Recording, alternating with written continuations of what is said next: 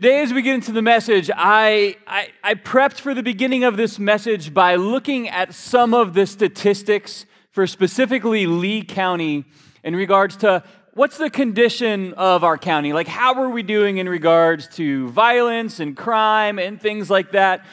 And it's not a real encouraging endeavor to go on when you start looking at police statistics, because they track a lot of probably really important numbers, because you can look through the years and see, okay, here's how many murders happened in Lee County. Here's how many assaults happened. Here's how many that happened with a firearm. Here's how many that happened with a knife. Here's how many that happened with hands, feet, and fists. And here's how many that happened with other. And other is kind of a weird category when you get into this, because there's just a recognition that you have no clue how someone who is angry will use anything to hurt someone else. There was a Wendy's drive-thru where someone apparently had a problem, and they decided to take a 3.5-foot alligator and throw it at the poor person working on the other side of the window in Wendy's. These are things that happen in Florida. All right, and I'm sure every state has their own thing, but at least most states you don't have to worry about someone getting upset and throwing an alligator at your face. Like, if you're introverted and working at Wendy's, life is probably hard enough, but then when you're like, you won't believe what happened to me today. And the Florida Man stories, I mean, I know there's whole blogs dedicated to Florida Man stories. Like, we just don't ever know what's going to happen in our world. It's a crazy time that we live in, and there's all different kinds of ways that issues pop up, whether it's face-to-face, online, on the street, driving along somebody who just woke up on the wrong side of the bed this morning. We know that difficult and traumatic things can happen at any moment, and this is the world that we live in. And really where we're going to start off today is we're going to look at the condition of the world for just a second. Because our main theme today is the church. Like, we're going to look at the calling, the responsibility, the scriptural image of the church. But first, to understand our mission, I think you have to understand the condition in which our mission is lived out.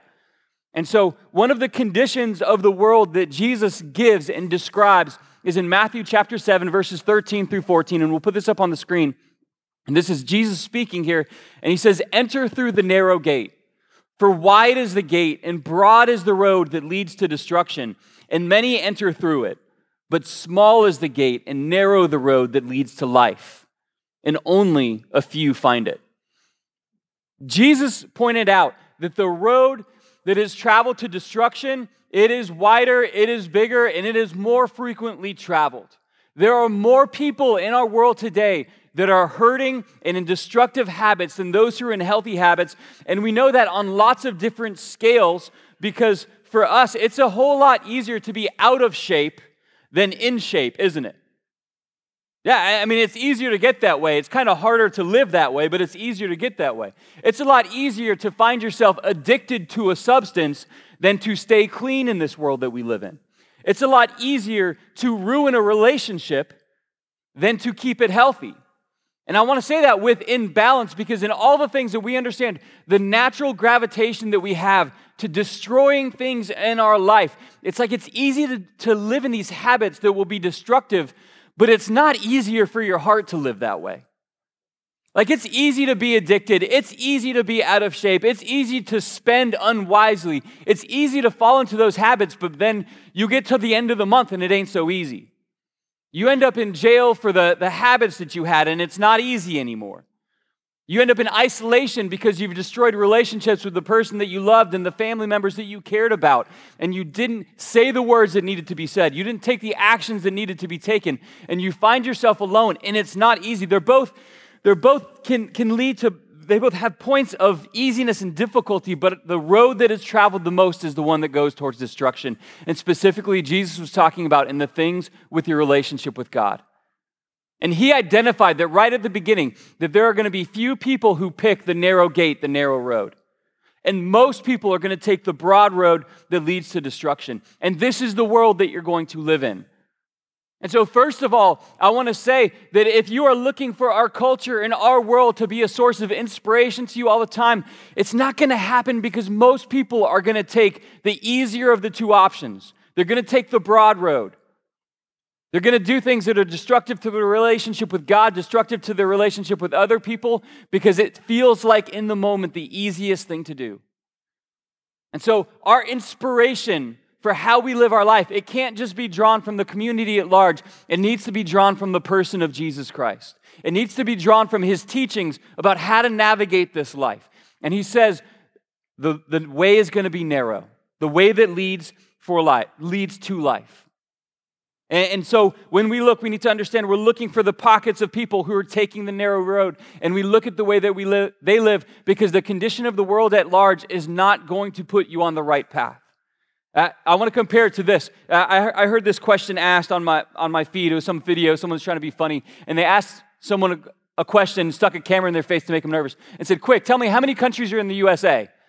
And the person kind of stuttered, and they're like, I don't know how many countries. And they're like, it's one. And I'm like, now I'm an argumentative person, and I think about questions a little too deeply sometimes, and I understand that, and you guys get subjected to that because I have the microphone. But when someone says, how many countries in the USA? Well, I'm like, how many embassies and consulates are in the USA? Because technically, when you step onto an embassy's ground, that is that nation. Like, they're there. And so I looked up the number for your benefit, but I'm never following. 177 different nations are represented in the U.S. So I'm like, your answer was wrong, person with the camera who thought you were smart. It's not just one. We have 177 countries that are here on the continental U.S., right here. And when you step across that embassy line, you are now in a territory that is governed by their laws. And the same thing's true. You go to other nations and you can find the U.S. Embassy, and as soon as you cross into that, you are now considered to be on U.S. soil legally. All right? And the church, though we exist here in this nation, I want to tell you, we're supposed to be like an embassy. The whole world might live by a certain set of laws, but here within the church, we understand we are governed by a different set of laws. We are governed, we are citizens of another nation. And I hope you get involved in politics locally and honor God in the way that you do it. I hope you speak up for what is right and true in your community and that you are involved in those things. But I hope you never forget that your first citizenship is as a citizen of heaven. The citizenship that matters the most is the fact that you belong to Christ, that you are adopted into his kingdom. And that goes far beyond whether you're a Democrat or a Republican or an independent or a libertarian. Your citizenship as a king is in the kingdom of heaven. And as someone here in this church, you understand the way that we're going to live is not by what the culture tells us to do, because the culture is generally on a road that is tracking towards destroying relationships and living far from God. As a citizen of heaven and as someone who is connected to this church, we understand we're going to live by the principles and the commands that Jesus set up. And that might make us look different than our community. That might make us look like we're taking a different road than other families are taking. It means we might have to make some decisions that our teenagers are going to hate. And they don't understand it for this time. They're going to say, everybody else does it this way. Our kids will say, everybody else is allowed to watch this show, watch this movie, to do this, to talk this way. And it doesn't matter. Everybody else might be on this road, but this is the road our family's going to take. Broad is the road that leads to destruction, and narrow is the way that leads to life. And so we understand we're going to live differently than the society around us. And as the church, we understand we're not going to look like everyone else. We're going to look at in a few different passages in Matthew today. And so if you have your Bible, you can also flip over to Matthew 16. I want to read you verses 16 through 19, and we'll put these up on the screen as we read them. And Jesus had just asked the question, who do people say I am? And he was asking his disciples and his followers, who do people say I am? And Simon Peter answered, you are the Messiah, the Son of the living God. And Jesus replied to him, blessed are you, Simon, son of Jonah, for this was not revealed to you by flesh and blood, but by my Father in heaven. And I tell you that you are Peter. Now listen, Peter, in the language that Jesus was saying, Peter kind of sounded like pebble. And so there's or stone. And so there's a play on words that Jesus is doing when he says, you're Peter, you're a stone. Like you're someone that I'm going to build this on. But he says, and I tell you, you are Peter, and on this rock I will build my church, and the gates of hell will not overcome it. And I will give you the keys of the kingdom of heaven, and whatever you bind on earth will be bound in heaven, and whatever you loose on earth will be loosed in heaven. Now, this passage is interesting for a couple different things. And the statement that Peter makes about his faith in Christ, that he says that you are the Messiah. Like when Peter makes this statement, Jesus then calls Peter this stone. He says, you are the stone. And he says, and then on this rock. And it's interesting, separate, and theologians will argue about exactly what this means about Peter's authority and leadership in the church. But generally what is believed, what Jesus is saying, is that statement, that solid statement that you made, with no wavering that you're the Messiah, that you're God's chosen one. The statement of faith that Peter made, he's saying that's what my church is going to be built upon. Not just Peter himself. And then he goes into this thing about the gates of hell. And at least in our culture, we don't talk this way. And maybe your mind immediately understands when it says the gates of hell will not prevail against it. I don't think of gates like moving very much, personally. And so there's a cultural thing that I want to make sure you understand is it says the gates of hell will not prevail against it. The gates were actually one of the meeting points of leaders and communities. When there was armies getting together, they would meet at the gates. When there's those who were the Pharisees or the Sadducees, they would often meet by the gates as the meeting point. And that's where major decisions would be made. And he's saying, all of the plans that are made from hell, none of them will prevail against you. Gates are also the point where armies would be released out into battlefield, and they would leave the gates. And so anything that pours out from hell against you guys, none of it will prevail. And so in this passage, this is actually the first place that we see in the New Testament where the term ecclesia, where church is used. And he says, on that statement, on that proclamation, on that rock, I will build my church. That statement will be the foundation for my church. It's the first time that we see the word ecclesia or ecclesia or there's other ways that it's pronounced, and there's other words that form from it. We have the term eclectic that we use, and it has that idea of a lot of different things coming together. Ecclesia, all it means is the gathering.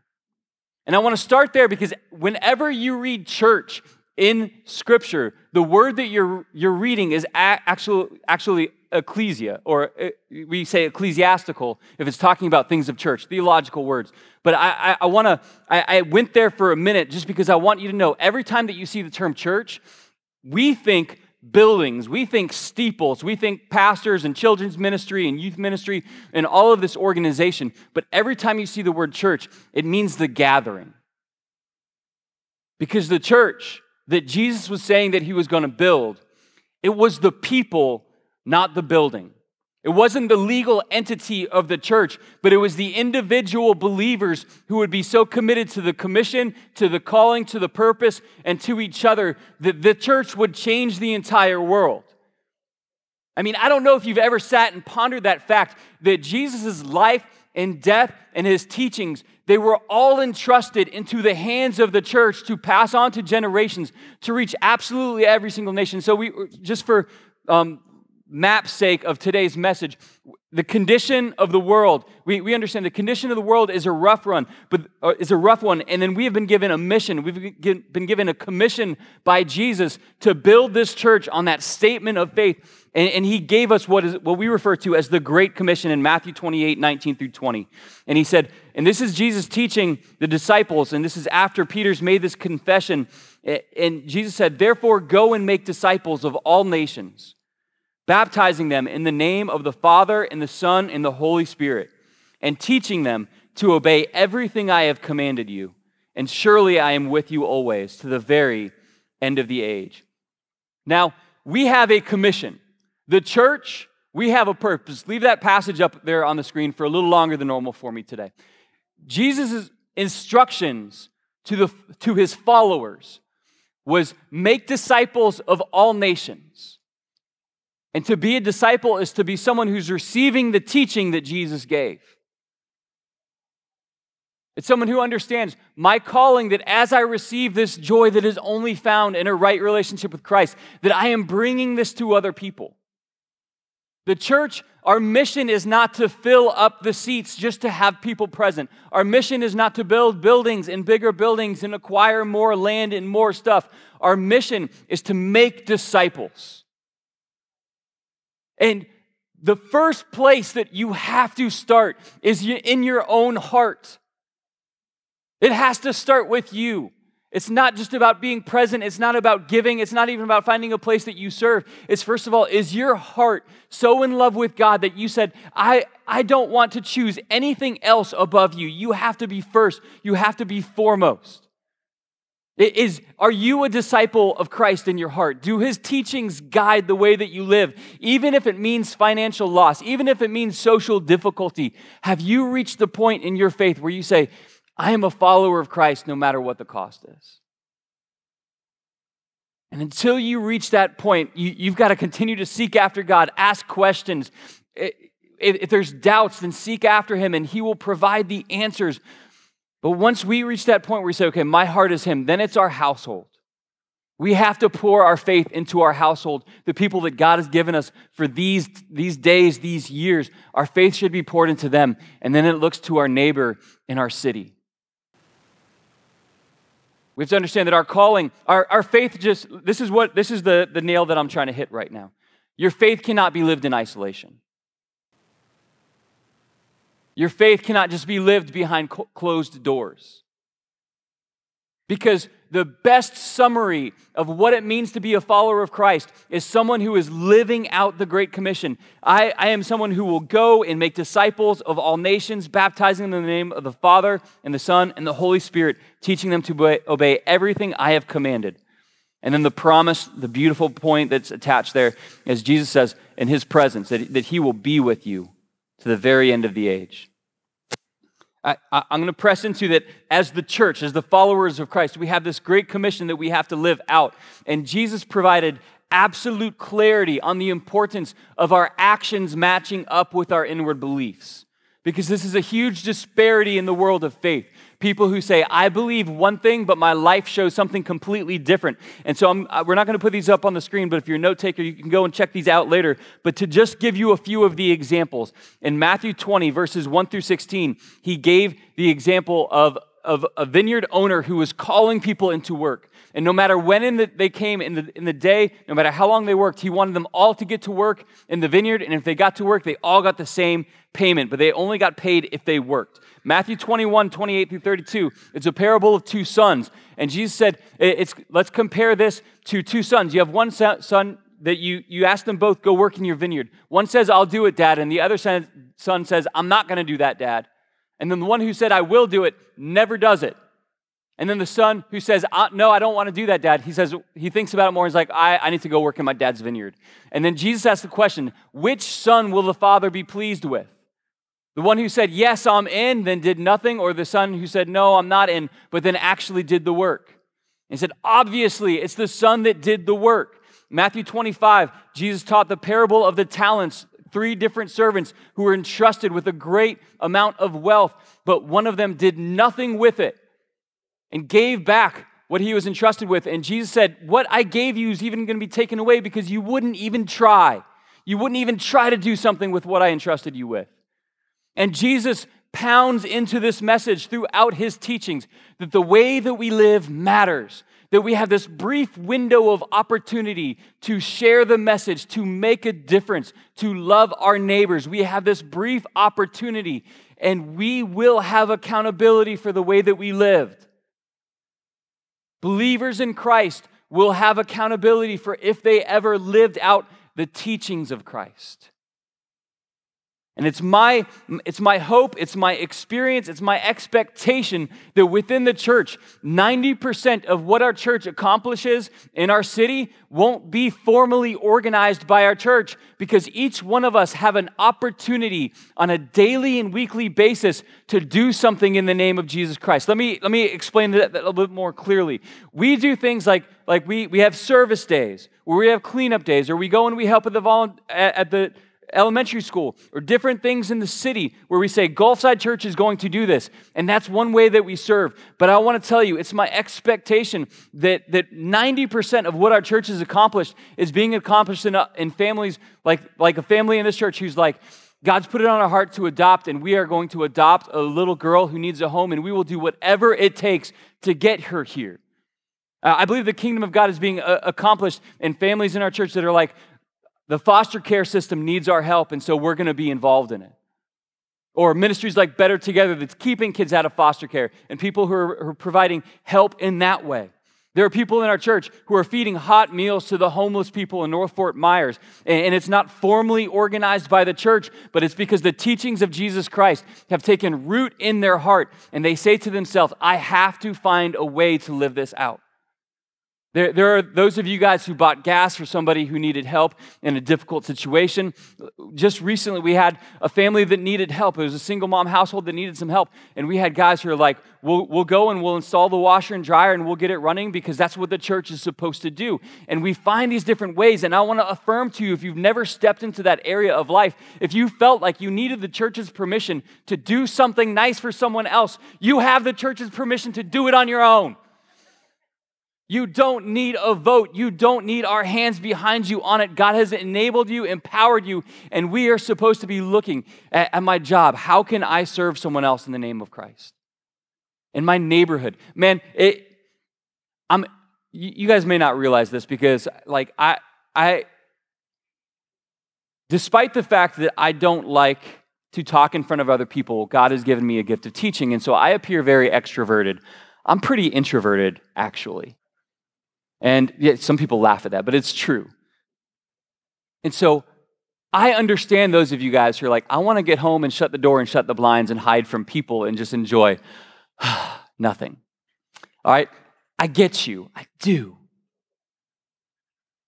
But especially for the introverted folk like me, it means a lot when you say, the kingdom of God and the message of Jesus Christ matters so much that I'm going to get my barbecue out and I'm going to throw some burgers and dogs on at Labor Day and I'm going to invite my neighbors to come down.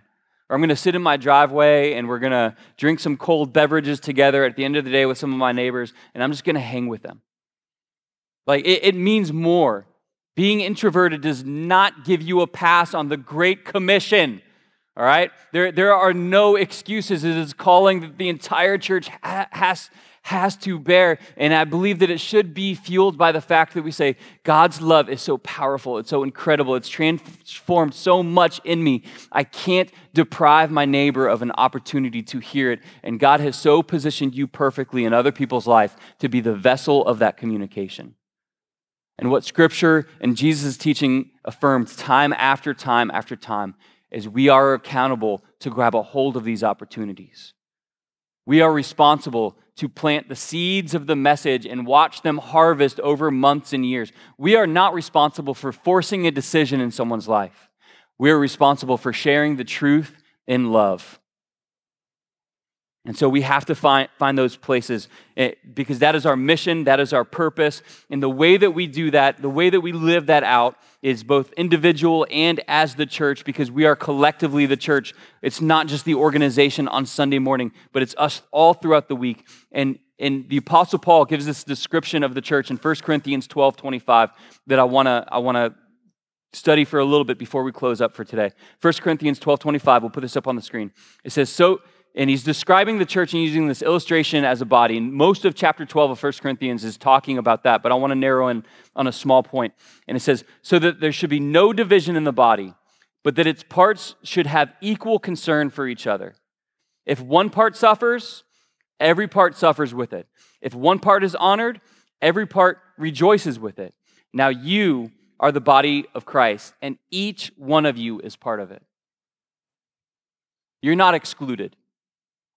You are part of the body of Christ. And the Apostle Paul is using this illustration, and he's speaking to a diversity of people, and what he's trying to answer, he's like, there are some people in the church that they felt like because they didn't speak or they didn't get to be in front, that they didn't really matter at church. And he's saying, no, you don't get it. All of the parts, it's like a body. Like the eye can't do what it needs to do just on its own. If the body was just eyes, it wouldn't be able to accomplish its purpose. It's hands and its feet and its mouth, and it's all of these pieces that have to work together to accomplish the mission of Jesus Christ. And each one of you are incredibly significant. And so don't minimize the role that God has given you within the church. If your role here is being part of the prayer team, understand how incredibly important your role is. If your role here is greeting people as they're coming in and they're stepping into church for the first time, asking, does anybody care here that I showed up? Is there any love and compassion from people here? You have to answer that question and answer it well. If your role here is rocking and praying over babies or speaking the message to kids in language they understand the importance of planting those seeds of the gospel in their life at an early time, and don't minimize it because your role isn't this. Each one of us has a role to play, and when you separate, when you tear yourself away from the body, I want you to know it's going to end up hurting you and it's going to end up hurting the body, because we need to be so close that if you're hurting, I'm hurting with you. We need to be so close that if you're rejoicing, I'm rejoicing with you. And if you've been living in seclusion, you haven't been experiencing that, and there's probably a call in your heart that's saying, I should not feel alone like this. And that is a call that God has designed in there to direct you towards getting connected to other people. And so if you've been feeling that pressure, then listen to it and get connected, because you cannot live this faith and this calling out by yourself. And it is a beautiful thing. We love to see it work. I mean, just even as I was giving you a few examples of people who are, adopting kids and installing washers for families that need it, and help, people who are cleaning up yards and donating money and making a difference. You're like, yeah, that's great. But if I ask you, when's the last time that you were so close to someone that you would have known the need that they had? You're like, I don't like people.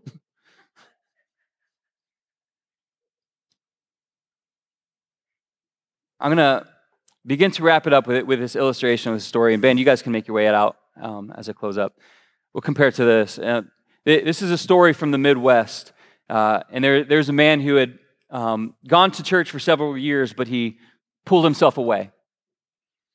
And he was an introverted man, a quiet man, and the pastor wasn't much different. But the pastor, after a couple of years of this man being gone from church, he decided, I'm just going to show up and go and knock on his door. And as soon as he saw his pastor, he was like, I know what this is about. Didn't say much, just opened the door because he knew he'd want to come in. And so they went and they sat in front of a fire that was burning. And it was one of those kind of standoffs of like, who's going to talk first? Both of them were hard-headed. So they just sat there in silence for a long time.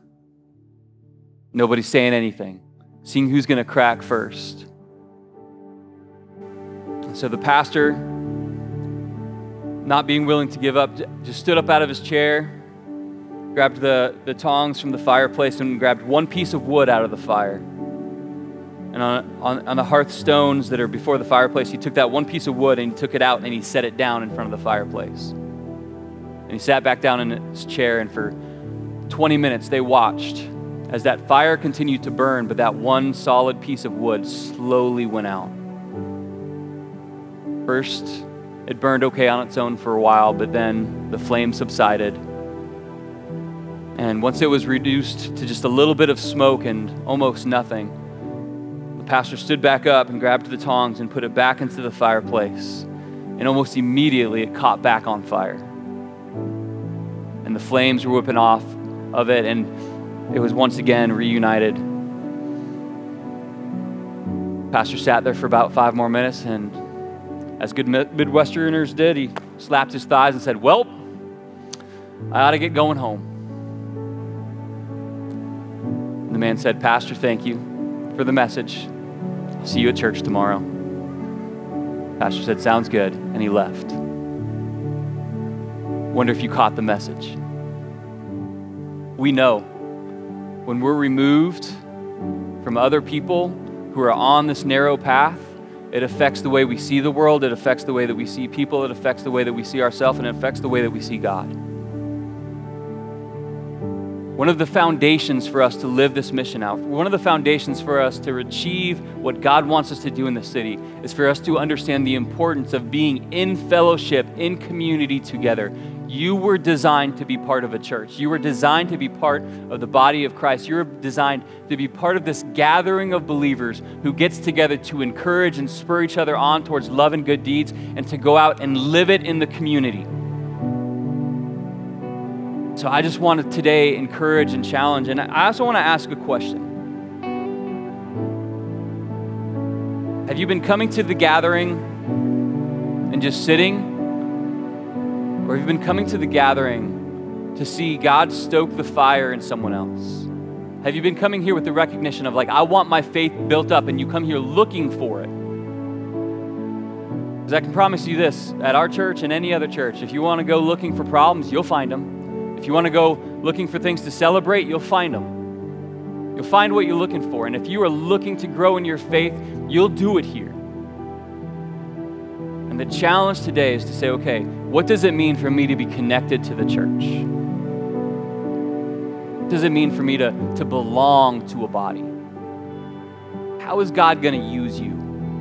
Because he wants to use you. And you have a mission that you need to live out.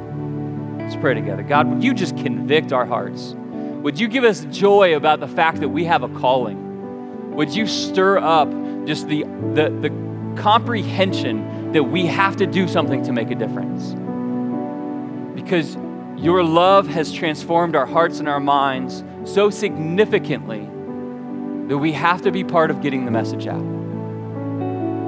And so give us a vision for what needs to be done. If it's inviting neighbors over, if it's adopting, if it's being part of foster care, if it's providing meals for those who need it, whatever it is, stir us up and don't give us peace until we chase after all that you have for us in this life. We thank you that we get to be part of a calling, part of this movement of your gospel in Southwest Florida. In Jesus' name, amen. Would you stand with us as we worship?